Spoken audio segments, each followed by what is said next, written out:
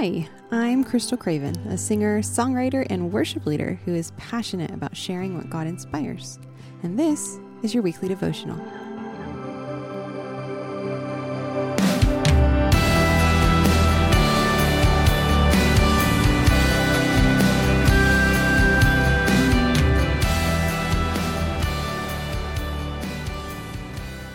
When I read about how the people of Israel had welcomed Jesus into Jerusalem on what we know as Palm Sunday, and then less than a week later they're crying out to crucify him, I find in myself this place of pain and anger, but honestly also a confusion and a pride. So the pain and anger seem to be that natural, even a righteous response to reading about God's chosen people going from joy and adoration of him to quickly turning into hatred of Jesus, the Messiah, my Lord. It's the confusion and the pride part that I find in myself, and I really want to eradicate it. So if we're reading through the Bible of how characters did and said bad things or hypocritical things, hateful things, and our response is to be confused and feel as it's oh, that's them. I would never behave in such a way. Then really we're fooling ourselves, and that's rooted in pride. Pride was actually the very problem that caused the people of Israel's response. It was their pride in thinking that they knew best, and they expected Jesus to be the savior that they wanted in overthrowing the Roman rule over them.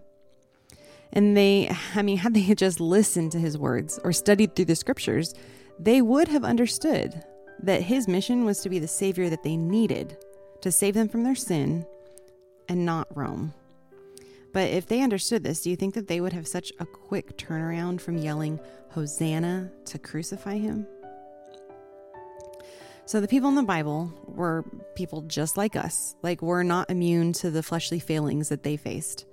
So if you're like me and you find yourself taking that perspective as you read through and study through this week leading up to Jesus' crucifixion, it's time to take these thoughts captive and to just fully surrender the pride at the foot of the cross that we put Jesus on.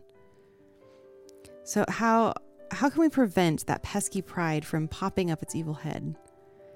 It's much easier to act justly, love mercy, and walk in humility with our God, the way it says in Micah 6:8, when we just stop measuring others by the standard of us. And instead, we need to measure them by the standard of perfection that we find in Jesus.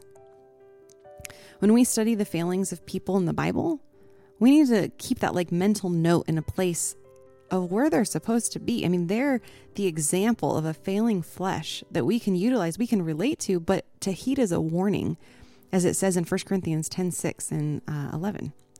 We need to remember we desperately need Jesus every single day of our lives.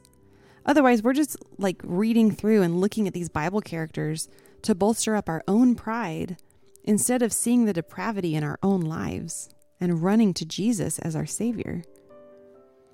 Psalm 139, 23 and 24 says, "Search me, O God, and know my heart. Try me and know my thoughts, and see if there be any grievous way in me, and lead me in the way everlasting." When we rightly use Jesus as our standard, not other people, we quickly realize and remember that we all fall short of God's glory. None of us is righteous in and of our own self, and we all deserve death. But God's love in that costly gift of Jesus is the only thing that allows us to stand righteous before the Father as that new creation in Christ.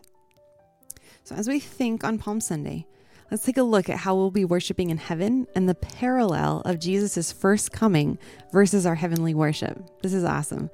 Okay, in Revelation 7:9-11, it says, "After this I looked, and behold, a great multitude that no one could number from every nation, from all tribes and peoples and languages, standing before the throne and before the Lamb, clothed in white robes with palm branches in their hands, and crying out with a loud voice, 'Salvation belongs to our God who sits on the throne and to the Lamb.' And all the angels were standing around the throne and around the elders and the 4 living creatures, and they fell on their faces before the throne and worshiped God." Let's join in the celebration and adoration of our King of Kings for who he truly is and not what we think we want him to be. Because only then can we really worship in spirit and in truth and proclaiming his praises. Maranatha.